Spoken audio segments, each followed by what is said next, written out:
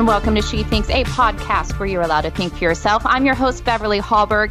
And on today's episode, I'm thrilled that Tucker Carlson, host of Fox News' Tucker Carlson Tonight, and Fox Nation's Tucker Carlson Today is joining us. We're going to talk about a wide variety of topics, including the ever-growing grasp of big tech, his claim that the Biden NSA is spying on him and trying to cancel his show, and I'll ask him about his new book, The Long Side, 30 Years in American Journalism. Tucker, thank you so much for joining She Thinks.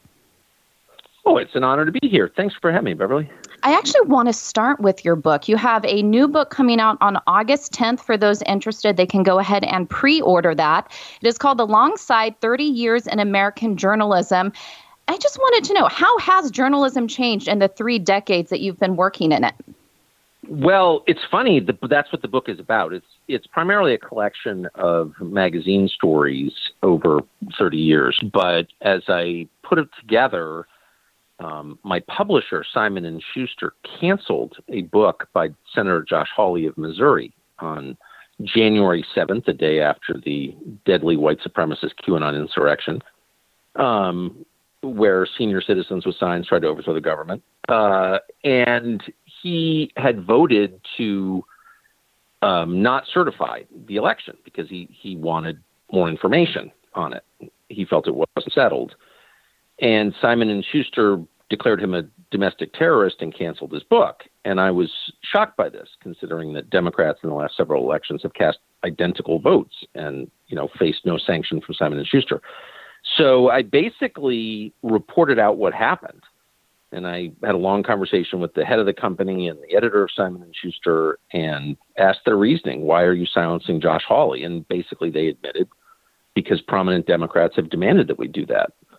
And so the book is a collection, but it's also an examination of censorship in the American publishing business. Now, Simon & Schuster is still publishing the book. I feel like I don't think they think they have much of a choice. I think they're pretty unhappy about it.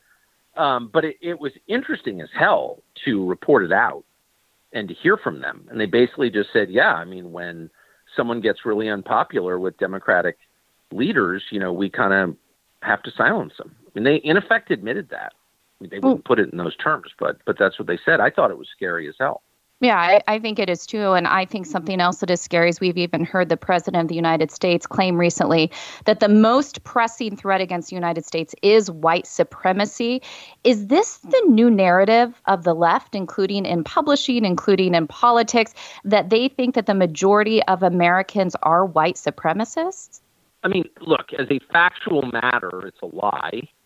The FBI, DOJ keeps statistics on this. You're more likely to be killed by lightning. Many more Americans every year are killed by lightning than are killed by white supremacists. So it's not only the main threat we face, it's not even in the top 10. It's not even on the list. There is no meaningful threat to the existence of the United States from white supremacy. That's just a flat-out lie. Why are they saying it? They're saying it because they're reorienting the war on terror, and they're focusing it on American citizens, on opponents of the regime, on people who didn't vote for Joe Biden. So if you did vote for Biden, or if they think you're going to vote for Biden, you can burn Wendy's to the ground and loot Macy's, and you're a civil rights demonstrator, and it's, you're looting as reparations. But if you don't vote for Biden, if you complain about election results, and the FBI, brings you in for questioning or throws you in solitary confinement, as many protesters from that day still are. So, this is a terrifying assault on civil liberties. The Republican Party's done nothing to protect its own voters from this, to their eternal shame. And it's happening in front of us, and nobody is saying so, but that's exactly what's happening. And we should say so. Yeah, and as far as the state of journalism with all of this, do you think that journalism can return to a place where tolerance and diversity of thought is once again not just celebrated, but just frankly allowed? Or do you think we've crossed a point of no return? Does your book get into that, whether or not we can turn the tide that is here? Look, we need to understand that the movement that we're looking at right now on the left is totalitarian. No, I don't think most Democrats are totalitarian. Most Democrats are just normal Americans who disagree with me, for example, which is totally fine. But the people in charge are totalitarian. They don't want another side. They want total uniformity. They want everyone to read from the same hymnal and at gunpoint, and they mean it. And so that's not liberalism. I am a liberal in the most basic sense. I believe in diversity and diversity of views and of life experiences and of opinions. So they don't believe that at all. And until we recognize that the conversation is just very different from the one that we had even 10 years ago, where we, kind of debate about how much money to spend on infrastructure or the military or, what tax rates ought to be. That's not the debate we're having now. We're having a debate about whether we continue with a free society or not. And, I'm just a talk show host. I just watch and then say what I think about it. But people with actual power, say Mitch McConnell, the minority leader in the Senate, don't seem to understand or care about what is actually happening. And that's the most frustrating part, because their job is to protect their voters. I mean, this is a representative democracy. They're supposed to represent the people who voted for them and the people who didn't, by the way, but they're not. And so that's kind of my daily frustration. I mean, I don't really understand why they're refusing to rise to the defense of Americans. And something I think Americans are questioning among themselves is whether or not they should speak out. You talk about just being a talk show host and you just say what you think, and you have plenty of criticism across the board against you. I think the question I have is, how do you personally handle that? I know even your wife went through a scary situation a couple years ago where people came to your actual home. What is that like for you? And what do you say to other Americans? Because I do think it's going to require Americans standing up and speaking out, which we have seen when it comes to critical race theory and school boards. We are seeing parents speak out. But what encouragement do you give to them? Because you deal with this on a day-to-day basis. Well, I really don't. I mean, I don't, I've never really been bothered by criticism from people I don't respect. I mean, if I get home and my wife looks at me askance, I'm crushed by it. I really care what my wife thinks. I love my wife. I've been married for 30 years, and her opinion is really important to me. If my children are mad at me, it's devastating to me. If I have a rift with a friend or my brother, I mean, these are massive events in my life. But if, some New York Times columnist or some douche at the Washington Post doesn't like me, like, what do I care? I mean, I honestly couldn't be as interested in their opinion because I don't respect them. And I mean it. And you often hear conservatives say, oh, the New York Times is liberal and, we shouldn't care what they think, but they really do care what they think. And the second the New York Times calls them racist, they do the bidding of the New York Times. Why are you letting people of bad faith who hate you control your behavior and your attitudes? I think it's just the weirdest thing I've ever seen. Decide whose opinions you care about, pay very close attention to those opinions, change your behavior accordingly, and then screen out everything else. Like, why are you giving emotional power to your enemies? Honestly, I think it's bizarre. I don't get it. And the racism thing is just a pure cudgel. Of course they don't. They have zero interest in helping black people. They run Detroit and Chicago. So, kind of the argument, is settled at that point. If you run Chicago, you clearly don't care about black lives. Dozens of black people were shot this weekend. So, we know that they don't mean what they say. So why do we care what they say about us? And I really don't. And I'm not just saying that. It's not a pose. I'm not pretending, I don't care. I really don't care. Why would I? Well, it seems that it's not just the New York Times that is coming after you. It is also the NSA, the National Security Agency. You made a recent claim on your show this week saying that the NSA is spying on you and trying to remove your show from air. You've went ahead and issued a FOIA request, a Freedom of Information request, to try to get access to the records. Frankly, I doubt that will come soon, if at all. So my question to you is, what proof do you have? I know this is a whistleblower that alerted you to this. Are we going to see that proof anytime soon?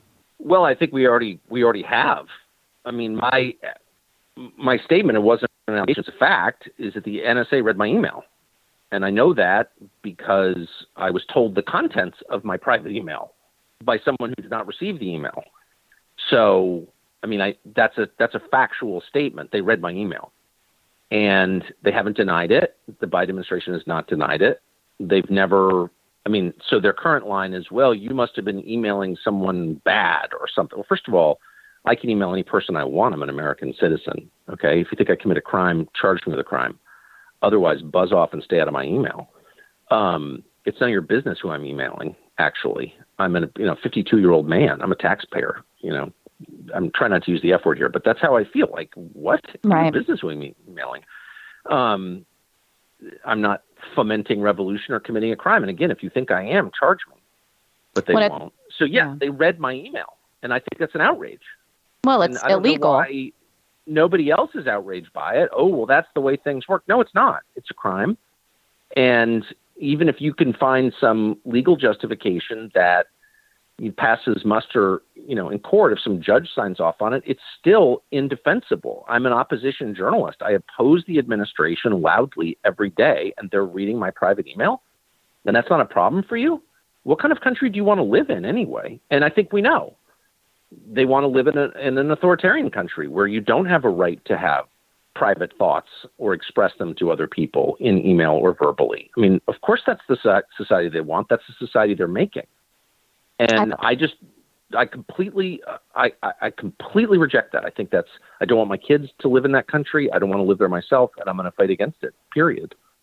Well, I thought it was really interesting that they released a statement on Twitter saying that you have never been an intelligence target for them. They've never had any plans to try to take your program off the air, but then they didn't allow people to reply, which is the whole point of putting something on Twitter. No, of course they did. But can I just say, yeah, I've never been an intelligence target. I mean, that's a term of art, that's specific to the so-called intel community, which, by the way, is not a community. I'm from Washington. I know my dad worked for the federal government. I know how this works. This phrase intel community is ridiculous. It's not a community any more than there's a Hispanic or black or white community. These are individual agencies, just like, these are individuals. So anyway, whatever. I hate that phrase, but that's a specific term of art, which I won't even get into it, but it doesn't answer the question. So my question, I posed this directly to NSA officials on the phone last night at 7:45, right before my show. You've been reading my email. Are you denying that? No, they did not deny it. I said, here's a straightforward question. That's what I said on the air. Did you read my email, my private email, without my permission, without a judge's order? We can't answer that. Oh, well, you did. And they did. I mean, that they're effectively admitting that they did. And as I said, I already know that they did. So I guess that's okay with people. And I just want to say one more time, it's not okay with me. Yeah. And it shouldn't be okay with anybody. And I intend to keep being noisy about it until they, I don't know until what, but I'm very offended by it. Well, you should be. It's illegal, and I think it makes all Americans question whether or not they are going to be surveilled in such a way, or are they currently being surveilled in such a way? I think it's concerning for a lot of people. I think a lot of people don't trust institutions anymore, the FBI, the DOJ, the NSA. There are a lot of concerns. But before you go, I do want to turn our attention to a topic that you focus on often, and that is the topic of big tech. I was hoping to just kind of get a broad perspective from you on how big tech has played politics specifically during COVID. It's been astonishing to me how they have censored people who have claimed that the lab leak theory is the likely origin, who were censored on their questioning the science behind school closures and mask wearing, and even more recently, the censorship of those who question the vaccines. I've been an outspoken critic of vaccines purely because I've had COVID and therefore I'm concerned about getting a vaccine. And also I have an autoimmune disease and there hasn't been enough research done on autoimmune disease. And I've gotten attacked for that. And that's fine.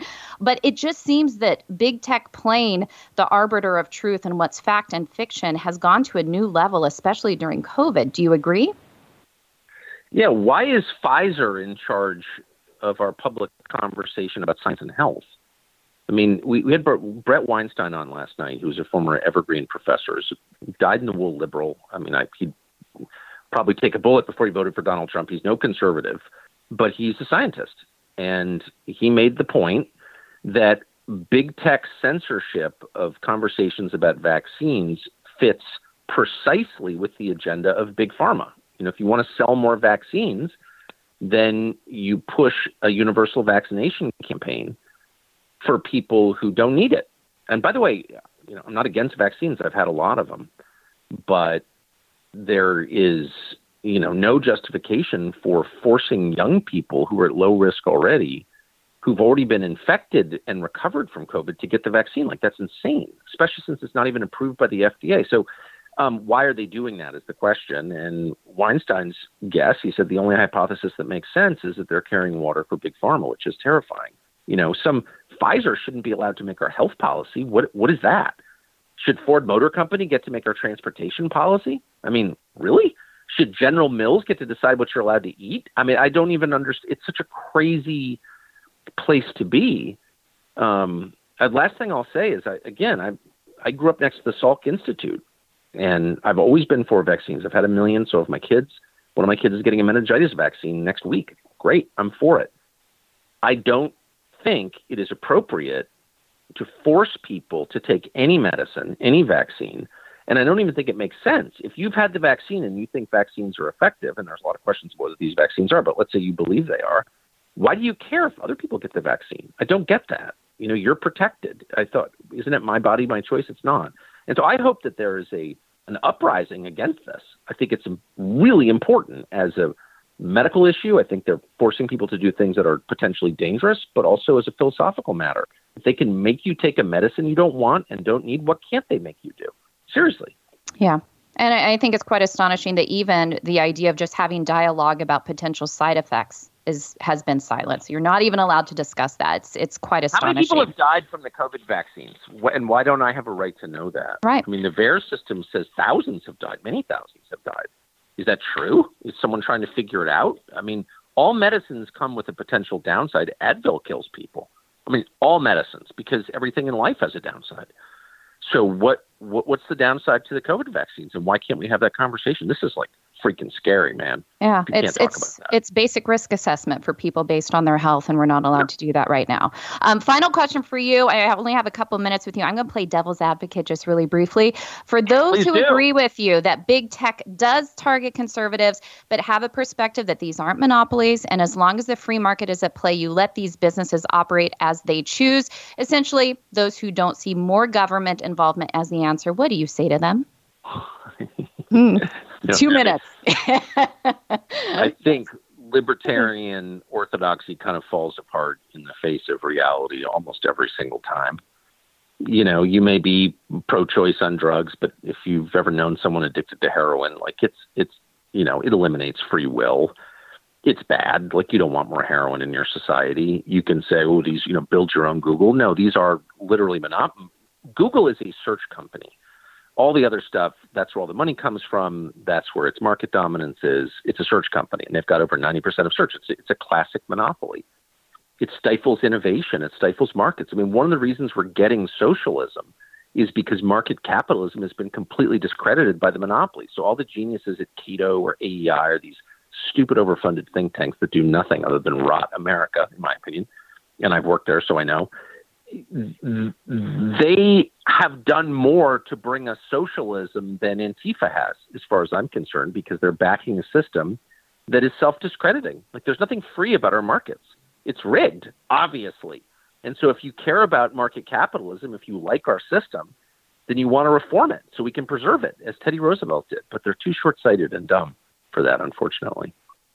Well, I so appreciate that you always speak your mind. And I think there's something that we can all learn from, not being afraid of what people say about you. Say what you think, get it out there. You do that every night on your show on Tucker Carlson Tonight. And I want to encourage people once again to get the book. It comes out August 10th alongside 30 Years in American Journalism. Tucker Carlson, thank you so much for joining She Thinks. Oh, man, thank you for having me, Beverly. I really appreciate it. And thank you for joining us. Before you go, Independent Women's Forum does want you to know that we rely on the generosity of supporters like you.